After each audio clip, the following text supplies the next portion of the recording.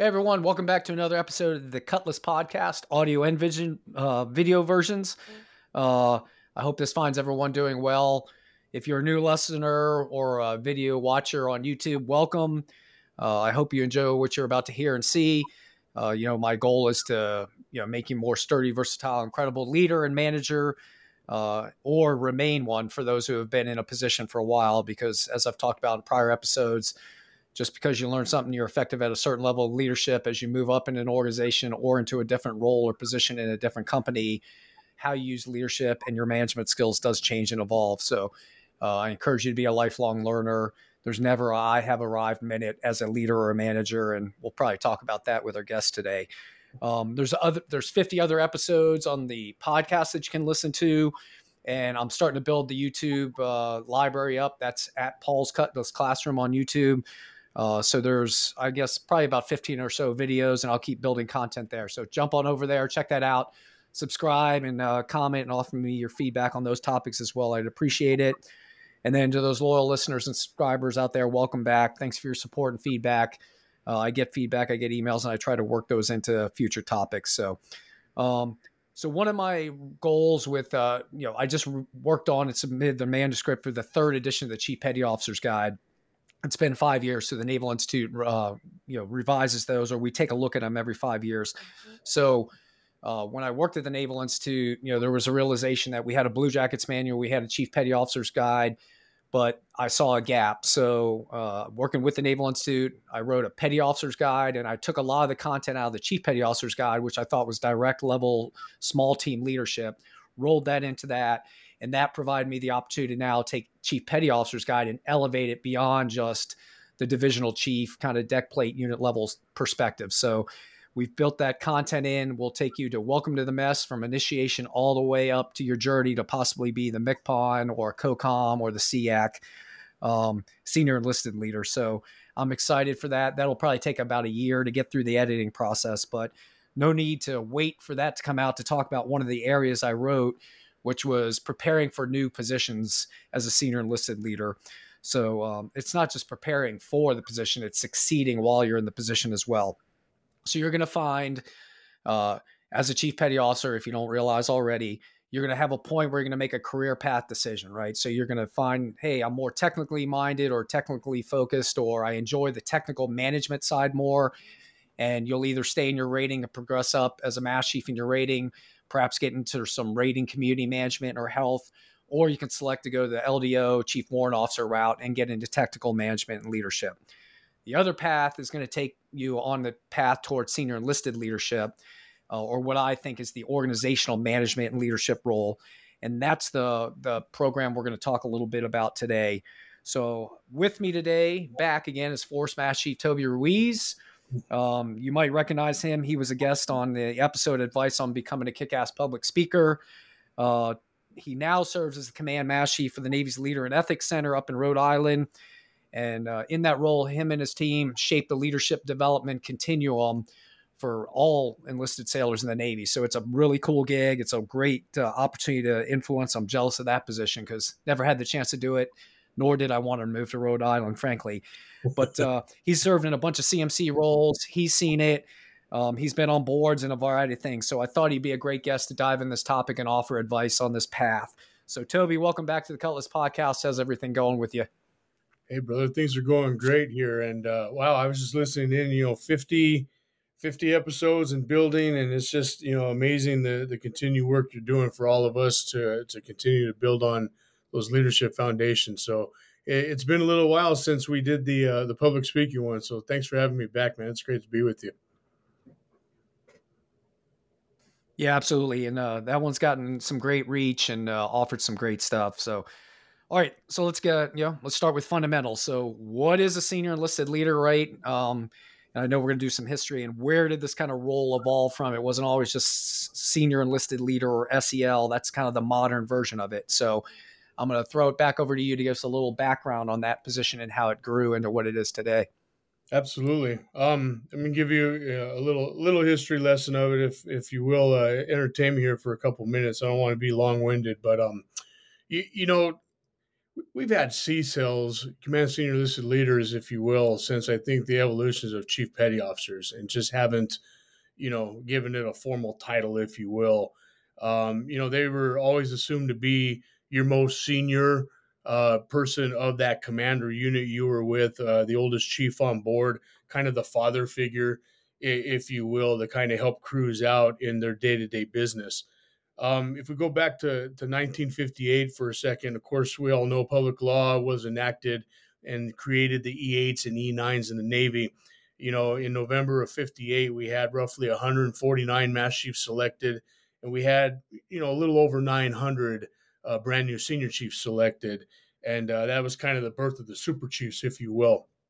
If you fast forward to January of 67, McPon Del Black, he was appointed the first senior enlisted advisor, if you will, to the CNO to CNP.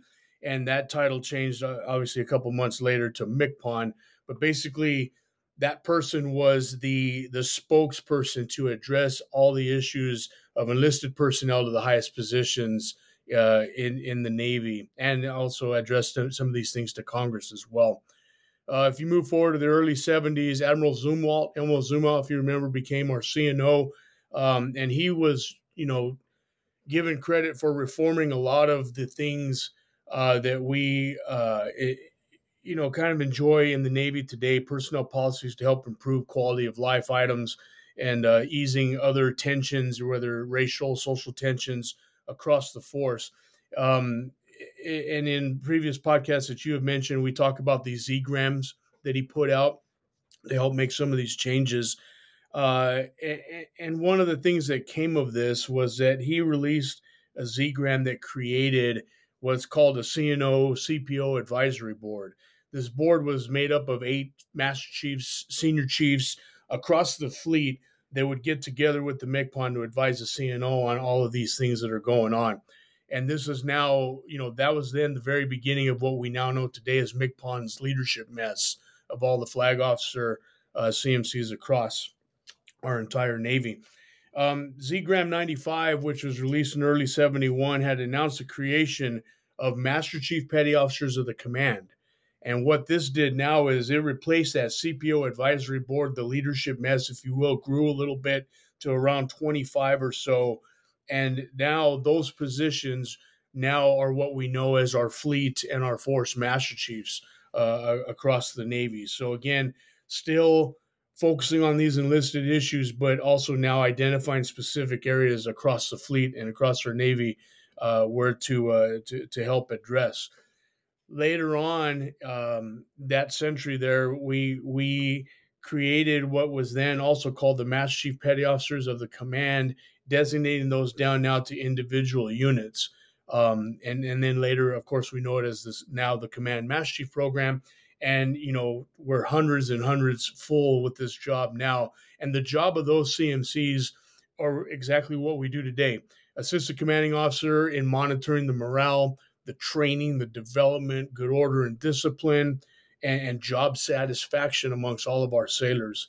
To be the sounding board for those commanding officers, and probably just as important, to be that one, to be the truth and power, to be able to tell the CO some things they may not want to hear, but it's for the better of all. The Command Master Chief rating actually became an actual rating in 2001. And then 14 years later, we created Command Senior Chief ratings for your smaller commands. In today's times, we got about 750 Command Master Chiefs and Command Senior Chiefs across the Navy.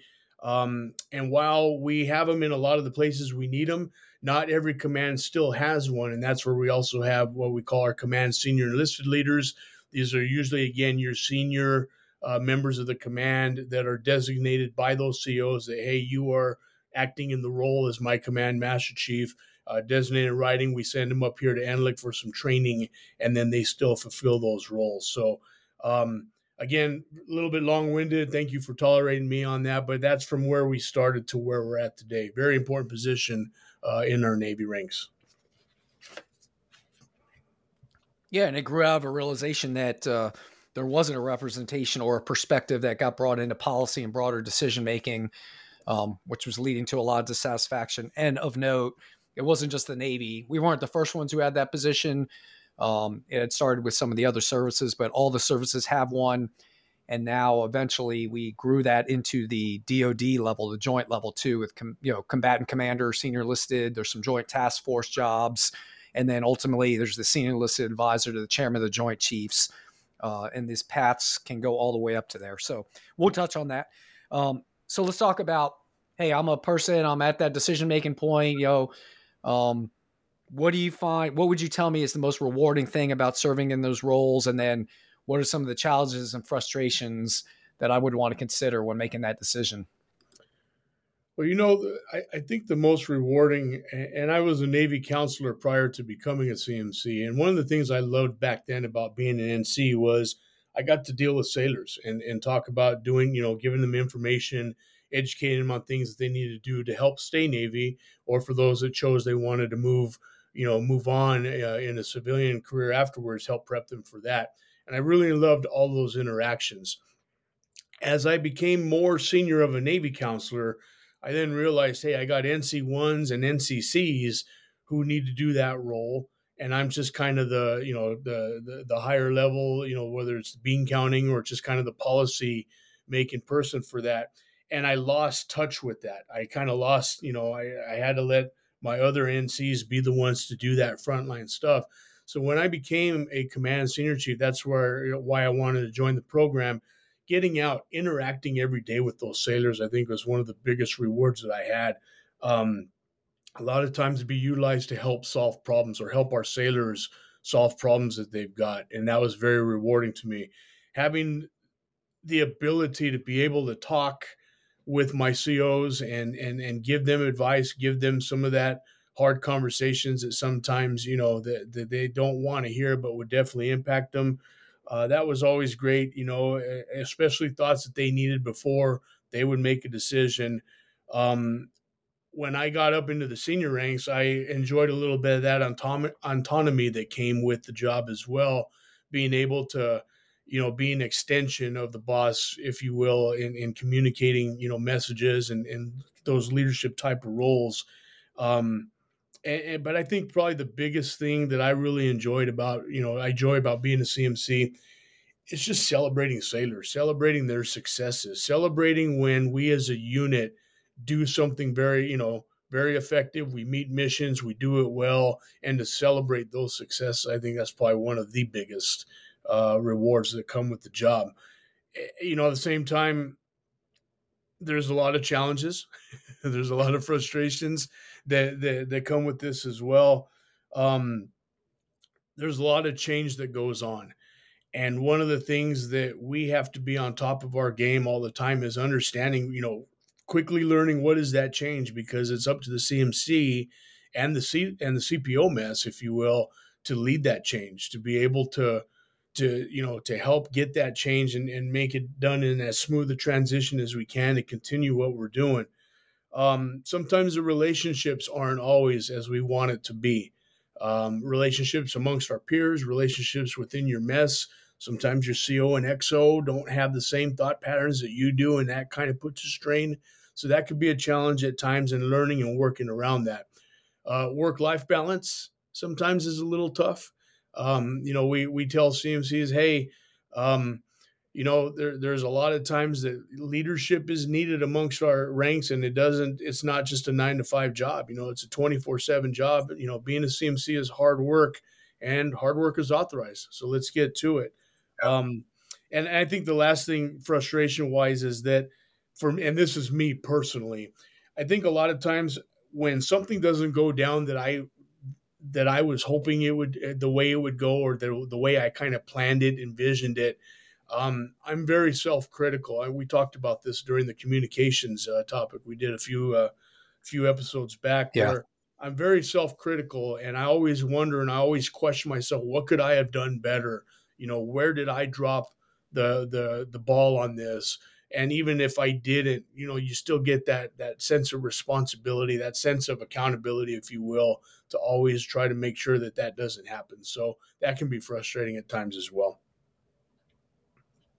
Yeah, I'll offer, for my personal experience, all the rewarding things you've talked about. Absolutely.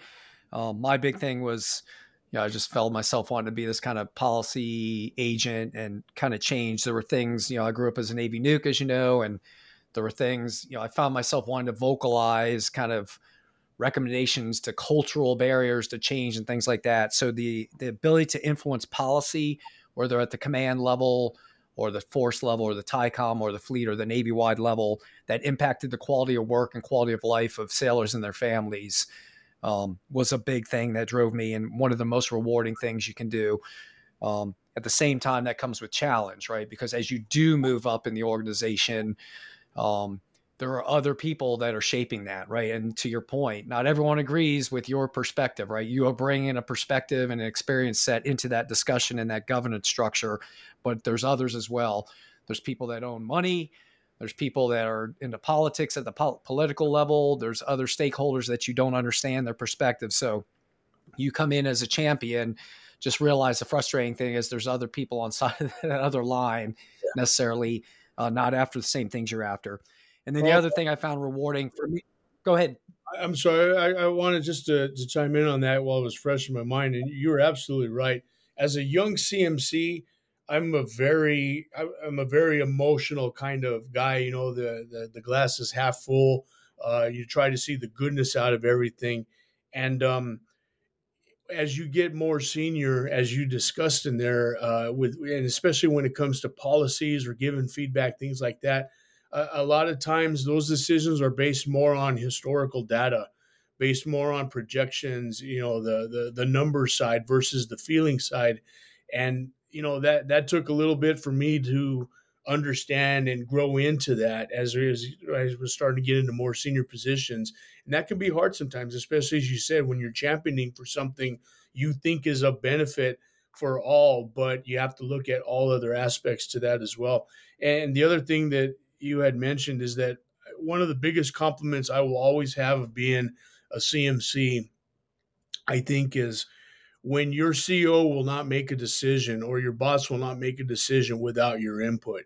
When I was a Force Master Chief Nav I-4, my boss, Admiral Kohler, um, specifically stated that he would not make any decision on something without, I want to hear what's on Force's mind. And that's a very big compliment because he doesn't have to listen to me. He didn't have to hear, a lot of things we talked about. And to your other point, there were a lot of things we disagreed on. And even though I gave that, my side of it, my counsel, if you will, he decided to go in the other direction, and that's absolutely fine. Just the compliment there that he wanted to hear me out and make sure that I was able to offer what I could, is also a big reward in that aspect as well. Yeah, absolutely. And the other one I wrote down was for me as a nuke, I was stovepipe, right? So I had done aircraft carriers, done the bull nuke thing. I had done a prototype instructor. There wasn't much career position diversity, right? So applying for the Command Master Chief program now made worldwide assignability available to me. Some people don't want that. Some people want to stay in one location, but I got to see a variety of things over my career. I got to go to Japan, Guam. I got to serve in an aviation squadron. I got to do some really cool things I would have never done as a Navy nuke. So I thought that was a rewarding part of it that thing people should consider when they're doing this. And one more barrier, again, as you move up, one of the things I realize is like at the deck plate level, the unit level, man, day to day, you can do something. You could have career development boards. You could see teams doing stuff and know you left that ship every day or that squadron knowing like, man, we're doing stuff daily. People are making things readiness. They're generating readiness. Or we rewarded people daily and you could see an immediate daily impact. You start moving up. Now you get into bureaucracy. Now you get into policy, creating requirements, right? So things move slower. So again, if you're impatient like me and many others in these positions, because I think we are, classic alphas, we're motivated. We want things happen. You got to be prepared that things don't happen. They may even an initiative you might have. It's going to be a baton you typically pass off to your predecessor. So you'll trade that off as you move up. So, all right. So real quick. So thinking about the program. So the program does get criticism, right? There are people that frankly shit talk it. I'll say for lack of a better term. I don't think they understand it.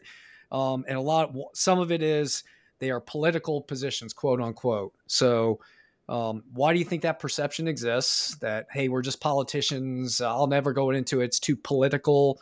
And then what would you say to that chief, senior chief, or mass chief who immediately dismisses the career path with that perception?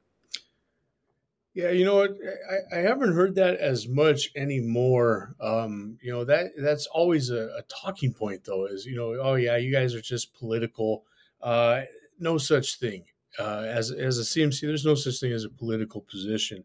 I think people sometimes think that when you become a command mass chief, a C cell, that we become a politician, or maybe we're a puppet for what Big Navy thinks that everybody wants to hear. And sometimes, because there are certain times that we have to talk in a very certain way to appease everyone, to be proper, if you will. And that couldn't be further from the truth. Do we have to know how to communicate properly? Absolutely. But we all get that training en route from, the enlisted leader development, where we do from first class to chief, the SCA. We refine that, and everybody needs to go to the SCA if you want to continue upward mobility. So there's a time to communicate properly. Absolutely. There's a time, place with that, but it's like that in every position we do. Whether you're that deck plate chief, all the way up again to CMC and above, we all have those times that we have to properly communicate. It's not a political thing. And again, we like to call it here the RIP effect. We communicate to establish relationships, and again, we have to know how to talk within those relationships. But in those conversations, the I part of that is we influence. We make sure that we do everything we can to influence a decision that's about to be made, or influence others on why a decision was made. And then, of course, we also, as part of that communication, the P part of that is the perspectives, making sure that all perspectives are covered. And again, some of those perspectives are things that sometimes people are not going to want to hear, whether it's the CPO mess that is learning about a new policy, and we have to be able to get it to their understanding on and answer the whys for them, or whether it's to that boss or to leadership that you're trying to advocate something for, and they may not want to hear it from that perspective you're bringing. That's, I think, where a lot of the mix up between political and non-political conversations are. So we always try to debunk that theory. Being a CMC has nothing to do with being a politician. There are other times we're going to have to behave that way. Yeah, maybe, but more times than not, it's more about being real to influence those relationships that influence perspective. Yeah. So I wrote down ambassadorship, right? So you're representing your organization, right? You're not just representing your boss, right? So yeah, the way you represent that organization, I don't care what level you are, a chief, a master chief, a senior chief, right? One of the hats you wear is an ambassador of the Navy, right? So you're not going to go out and speak in certain ways to certain audiences, right? So the other difference, I think, is, I've always said this, I think it is a political position, right? So, and I'll read it. So politics it's from the ancient Greek, affairs of the cities. It's defined as the set of activities that are associated with making decisions in groups or other forms of power relations among individuals, such as the distribution of resources or status. So yes, I did play a role in Navy politics, right? I was a representative of that enlisted perspective into the decision-making machine, right? And you want that. That's why that program came up. That's why we got into a bad space prior to the advent of these communities, because the enlisted voice wasn't represented. That constituency wasn't represented in the senior decision-making circles of the Navy and the other services. So when it comes to politics, there is a politic role, but I would offer there's a politic role for every senior enlisted leader, right? So that mass chief running a department is doing politics on behalf of the sailors to their department head. Yep. So I think where they get it confused is politically correct. So they think you have to be politically correct. So let's not confuse being political and being in politics of the military with politically correct. And some people just don't want to do that, and that's okay, right? That's the kind of do that technical management lane. But I get it. Some people can be politically correct to a fault, right? They won't tell the truth. They'll start to think differently about, my career could be at risk or this and that. That's when you get into a bad spot. Yeah, absolutely, and that's a great clarification there that you put in there about being politically correct. You know, you can give the worst news that you can, and as long again you're the way that you communicate it out, the way that you talk about it, and that's why again we stress so much about communication.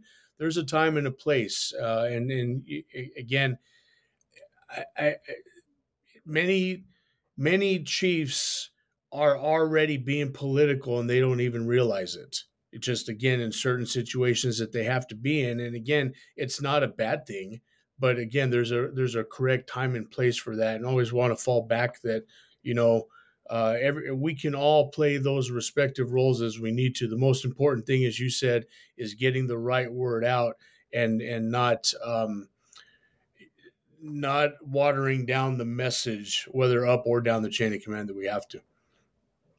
Yeah, and there's also some criticism from the wardroom side, right? So I've seen that, like, they don't fully understand the role. They think you're trying to be the second in charge and trying to displace the XO or the deputy or something. What's been your experience with that? Not too much, actually. What is interesting that I have noticed is that sometimes, members of the wardroom, department heads in particular, or maybe some of your senior division officers, they they try to get in to talk to the captain or to try to share ideas or are coming up with something, and they can't get into the captain to see them. And I think one of the important things is if they see you, the CMC, out and about, and they will want to talk to you because guess who you have the ear of and have more access to probably than they do. And so that could be a very big strength used for both if again done in the correct way to hey CMC, I was thinking about this, want to talk to the captain about that, what do you think he or she would say? I think that's an important position to be able to have, and maybe break down some of those particular barriers before they get the chance to talk to the captain, or maybe I can go sound the captain out for those respective individuals. So I don't think they ever see it as a hostile takeover as much as hey, maybe I can use some of this sage guidance as well from the CMC. Yeah, and I think some are better than others at the role, right? And some officers, as young officers or XOs, have a bad experience with the command master chief, and then that shapes their perception. So, Yeah. again, that's one of those things. So, all right, so we've talked a little bit about overview. Let's get into kind of some of the roles and responsibilities. So, how's it being a CMC different from being a departmental LCPO? Well, I think being a CMC now, you're no longer again in your specialty that you grew up in. Now you are command level. Everything in that command is under your purview now. And if you're a CMC, you are not just the advocate and the spokesperson for the enlisted person. Everybody at your command, and that includes the wardroom that we were just talking about. Every sailor on board that platform is your sailor, regardless if they're enlisted or their officer. Although, again, you're no longer in your source rate, no longer in that community that you may have grown up in or that primary job. I would say, though, that as a CMC, don't underestimate the possible need or the opportunity that may arise where you need to fall back on some of those routes as well. And I think back to like when we had the Cole terrorist attack.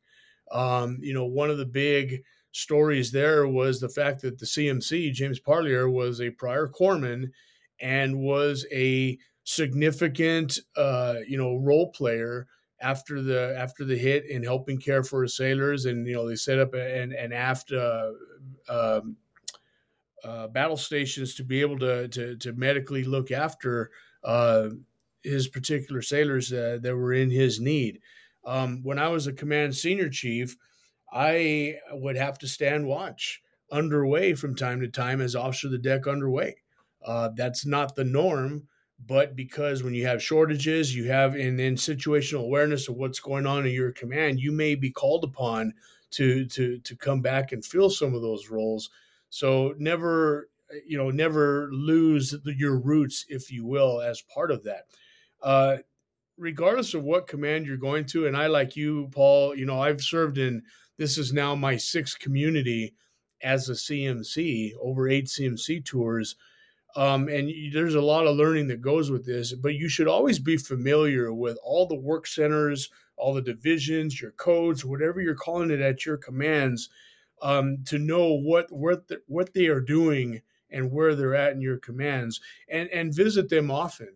Keep up with what they're doing, because their missions change just like ours do as well. But it shows, one, that you care for them.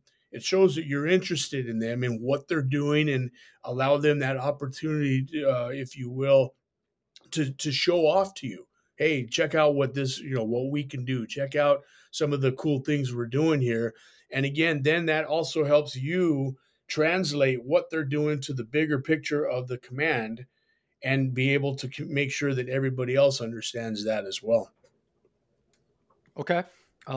Yeah. So one thing I've mentioned other episodes. So you're definitely moving and stepping away from the deck plate each level we go up. So I know we love the t-shirts with deck plate leader, and that's great. But once you get, you make senior chief, I say you take a step away from the deck plate. When you go in that department LCPO role, right, your aperture opens, your influence targets change, who you work for changes, who you shape to influence changes, and your view, right? You should learn about all the ratings within that command, right? So you are opening your scope. And then again, as a command master chief, at the unit level at least, the aperture has to open again. So now I'm looking at command-wide process, command-wide policies, not just units, right? Not just my rating.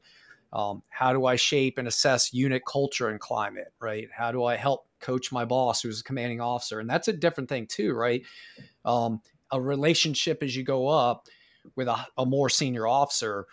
You might have worked, as a division chief, maybe with a lieutenant, and then you move up to an LCPO job, working for an 0405, right? That comfort level, you have to get used to that, but it comes over time. And then next thing you know, you're working for an 06. It's different, right? They're more experienced, so there's not this same relationship you had with a young division officer. So that changes as well.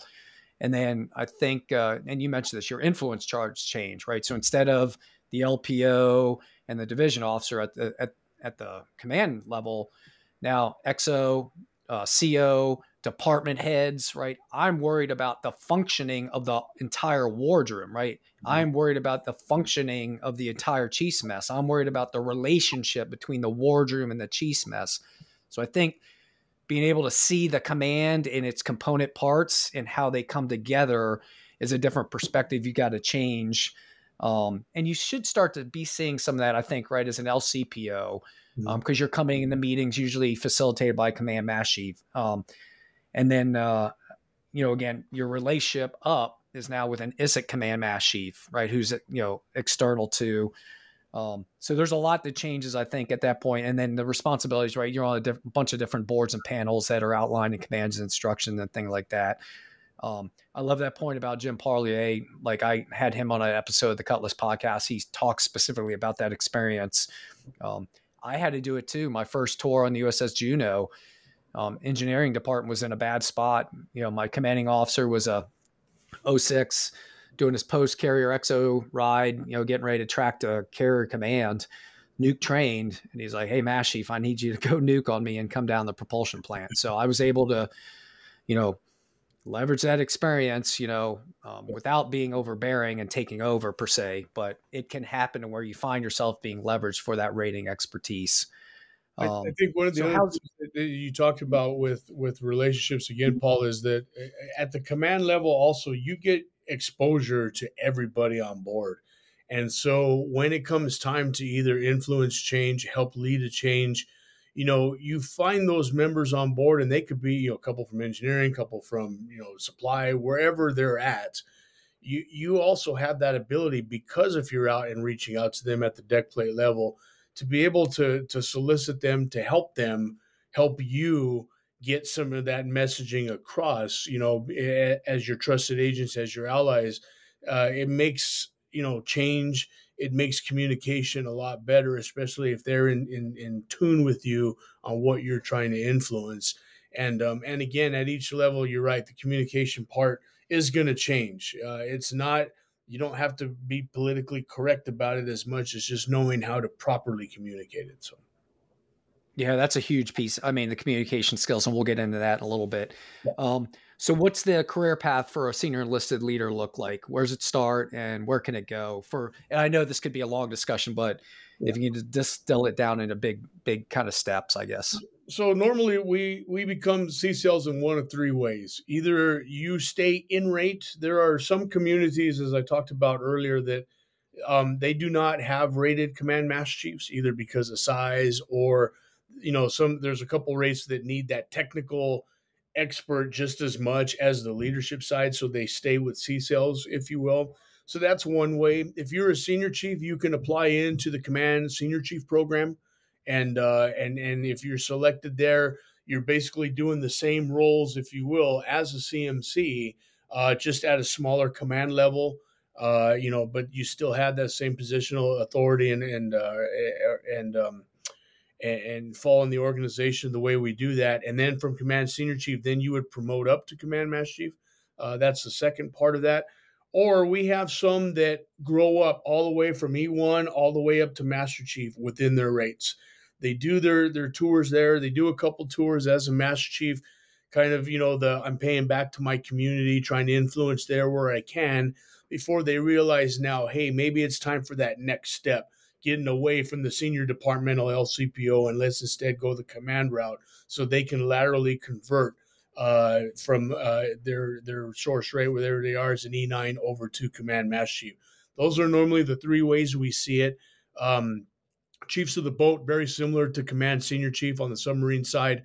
They would still do their role as a chief of the boat, normally as a senior chief, and then promote their way up once they're done with that tour. How you get there really depends on a few things, but in particular, again, how long have you been in the Navy? How long have you been either promoted to E8 or E9, if you will, and how much time you have on the backside to be able to want to serve in some of these types of positions.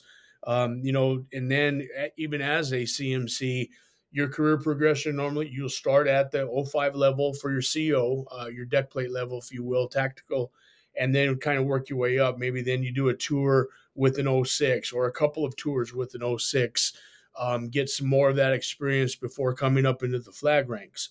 Sometimes we kind of diversify around. So again, Paul, you and I both have kind of done this in our ways, where we jump from community to community. I've been with surface, I've done aviation, I've done information warfare. DC is considered a community. I will consider them that, before playing with the Marines and now here in the educational realm. So if you have time to be able to maybe try a different community out and learn how to lead in that group, that can present yourself as well. Some people would rather stay closer to their source ratings, if you will. We have a lot of command master chiefs that were former corpsmen, and so they stay leading in the corpsman side of the world, whether hospitals, whether large deployable medical units, Marines, and so forth like that. So several different ways, I think, again, based on how long have you currently been in service and eligible for these leadership type of ranks and roles. And then also, what do you want to do with that time? What is your goal? Do you want to be a force master chief? Do you want to be a fleet somewhere? Do you want to make more impact in a specific community? That all goes into that formula, if you will. Okay, awesome. And then obviously, you get up, and then there's the opportunities as you move up. Eventually, you could be a combatant commander, SEL, serving for PACOM, or Indo-PACOM now, UCOM, those kind of things, or the senior enlisted advisor, the chairman. And although we're focusing on Navy here, this kind of general, each service has their specific senior enlisted leader program outlines and requirements, but these kind of career paths and general paths up are pretty consistent. So, and the most all right, important thing with that, Paul, is that, again, our what we call our NTMS, our Navy Talent Management System for the CMC ranks, a lot of it, you are brought into those conversations because of what you have done at your current commands. And I can't stress that enough to CMC, C-cells, wherever you're at, whatever job you're in, every job needs a good senior enlisted leader. Every command deserves a damn good CMC. So wherever you're at, lead, do what you're supposed to do there. Let your work, let your results, and let your reputation dictate then what could be in the future for you. Absolutely. So here I am. I'm a new chief petty officer back in 96, 7 time frame. And I was doing a checkout. I was on the USS Mississippi at the time. We were decommissioning. So I had about a year as a chief under my belt, but I didn't lead a division because we were in this crew work, right? We were in sections. And I Mm-hmm. was doing my checkout interview with the commanding officer and, doing the typical stuff. And then he looked at me and said, one day you're going to be a command mass chief. And I'm like, okay, my young chief brain, I was like, I wasn't even bought into the Navy at this point, believe it or not, right? I had not re-enlisted again. So I'm like, I definitely wasn't a career dig it at that point, lifer. So I'm like, yeah, whatever. This is to myself, right? Sure enough, right? So clearly he saw something in me, right? Some attributes. So as we're looking around, what are the attributes the program looks for? What's the knowledge level the program looks for? So that candidates who are thinking about it can evaluate their strength in these areas. What are those kind of things and the advice you would offer for knowledge, skills, and abilities to be successful in this program? Well, so I think at a unit level, probably one of the most important things we do as command master chiefs is leading our CPOs, leading CPO messes. You hear the old saying that chiefs are the backbone of the Navy. Chiefs are the ones who run the Navy. Um, but we can't do that if we don't have a united mess. And again, those that have been inside of a mess know that sometimes we could go in very different directions if we just kind of let them run amok. So I think one of the first things that any CMC has to be able to learn to do is to be able to lead that mess, get them in the direction that we need to go to make our units successful, and that we can meet command mission. I think one of the other things that CMCs have to be able to do is what we talked about earlier, communicating with that triad, having a battle rhythm with your CO, knowing what their um, knowing what their priorities are, and then being able to talk to them and make sure that everybody from your most junior sailor all the way up can understand what those are. And again, within talking with your COXO, we preach a lot here on the importance of radical candor, being able to provide feedback and provide things that they need to hear that they probably don't want to hear, but you got to do it to make sure they understand the scope of the decision they're about to make on something. It's not being unprofessional. It's not being, let's see how much I can get away with to piss the captain off. It's nothing like that at all. It's simply making sure they understand that and that they hear that before that goes. So I think that's important as well. Being a good listener, you have to be able to listen to what those problems are around you and not immediately jump into something where you think you know the problem when you don't have the full background. That's, I think, another important thing that CMCs have to do at all levels, but especially at the unit level. Some of those knowledges that we should have. What's our mission of our unit that we're at? What is our main job that we're supposed to do, and making sure everybody understands that. Knowing what the capabilities are as well to be able to meet that mission. And then again, I think another role for CMC, a beauty of what we got is we can just assess now, knowing what our capabilities are, what we should be doing. Are we able to do that? And if we are able to do that, all the different units, divisions and rates on our Navy able to do that, then, and we're doing it well, why are we doing it well? What's making us on top of our game? And then I think just as important is, what are we not doing well, and what do we need to be focusing on more? And again, back to training, back to readiness that we should be tracking. That's something we really need to pay attention to, not only identify it but then work to get it done. And I think the last big one I would talk about here is just our ability to network. Chiefs are good networkers. We should be good networkers. Command master chiefs, you have to know who's who around you at any given time, because you're going to be given situations that you're not going to be able to handle inside. So who can you contact on the outside to help you get through some of these things, to take care of your sailors and take care of your units? Yeah, absolutely.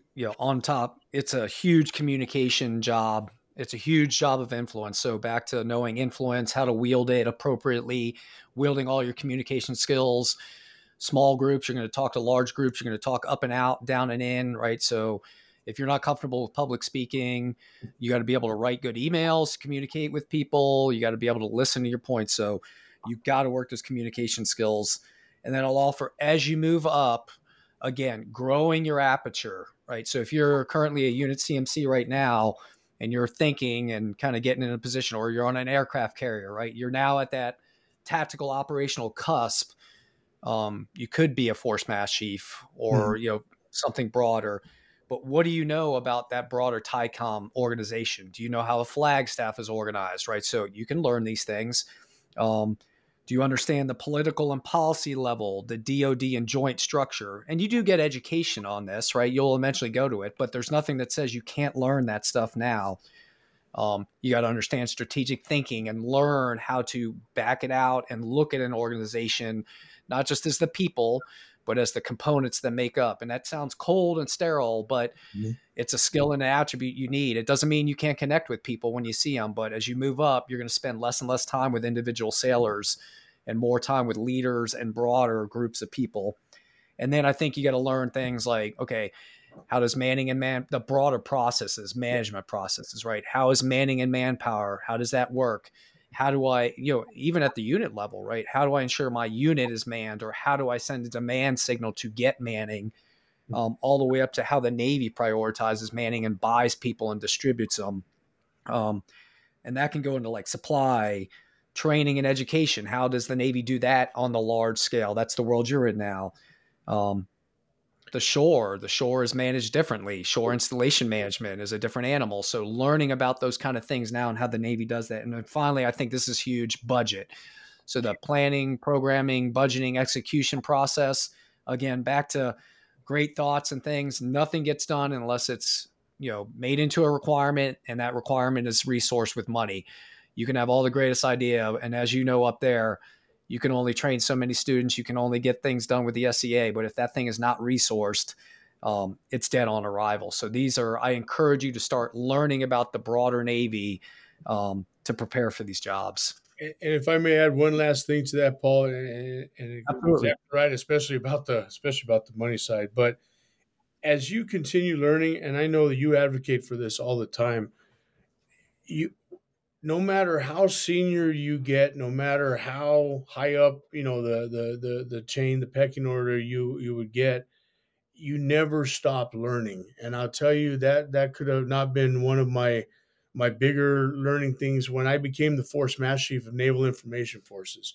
You got a dumb signalman turned NC, then go CMC, and now I'm the Force Mass Chief of Nav I4. Holy crap. There were many times I can remember that boss is going in to get a brief on a particular piece of equipment, or your boss at Fleet Forces wants to know how this is going to affect something or another, and I had absolutely zero idea about. But again, back to the networking. Hey, I can call that. Hey, you need to come to my office now. You need to come brief me up on this piece of equipment. What do I need to know? What do I need to advocate for? And you should always be learning that. No matter how top of your game you think you are, there's something you don't know, and that you have to be open to learning it. And I cannot thank enough the Master Chiefs, Senior Chiefs, and even junior sailors that have taught me many things that I thought I knew, I had no clue about, but I had to know it quickly because I had to be smart to give bosses a recommendation or a way ahead on something. So never stop learning, lifelong learning all the way, each and every day. Yes. And then, back it down again for the unit level, just to emphasize this, but you better know like military personnel manual, right? You better know all the major instructions. You don't have to have those things memorized, but you better know where the policy is that governs every bit of sailor quality of work and quality of life. The advancement manual, you better be familiar with it. The evaluation manual, you better be familiar with it, right? So as a young chief, or even as a first class, pulling those resources out every now and then and just reading over them, refreshing yourself, right? Keeping up to the changes. Those are the things that I'm telling you, your commanding officer, your department head, they're not in those reading those. So you've got to be the expert Yep. of knowing where the content is, why it applies, and then you take your experience, and that's how you work it into the nuance, right? So yeah, it may say something in black and white, you know it, but you help your boss figure out when you can get to yes when you can, where you can work in the great area, Yeah. and you definitely keep them away from the red lines. So again, taking time to unfortunately, we don't test our senior chiefs and mass chiefs anymore, right? We don't make them do military requirements and things like that. You used to have to learn those things and kind of test your knowledge and show, yeah, I know where all these policies are, but you're going to have to self learn on those things. So, all right, Toby, I think that'll wrap it for this episode. Man, we've covered a ton. We could keep going, but I'll work some of that into a later info. If people want to learn more about the program, or they want to get in touch with you or NLEC about this, what do you where can they do that? So we most common site to come to www.netc.navy.mil/NLEC, NELEC. That's the basic site you can get over to us, and then it'll take you in whatever direction you want to go, whether it's for Command Senior Enlisted Leaders, whether it's for our Navy's ELD program, wherever leadership and ethics you want to know about. That's the best place to start. And again, Paul, as always, thank you for the opportunity. I really appreciate these talks. I appreciate you considering me for these. I will tell everybody to kind of close it. There's no better time than right now to be a command master chief, command senior chief, a chief of the boat, a senior enlisted leader in our Navy. This is we need good leaders to continue moving our Navy forward. And, if there's any questions or any thoughts or ruminants that you need dispelled, please reach out to somebody so we can help talk you through that. Absolutely. Yeah. Thanks, Toby. Again, it's great to catch up. We're going to wrap and do another episode here on coaching and feedback, but that's cool. I love it.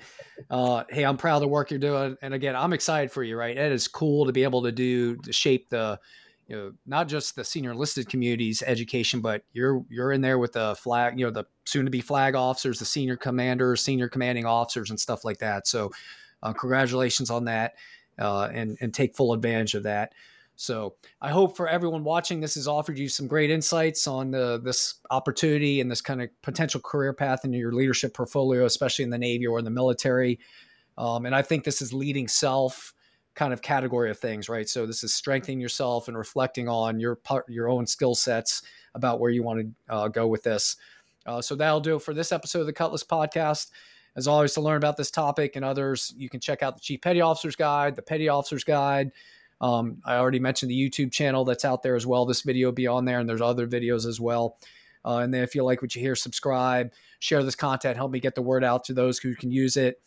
Again, this is Paul Kingsbury. Keep that leadership cutlass sharp, then take what you learn and go out and make a positive difference for the teams that you have influence over. We'll see you in the next episode.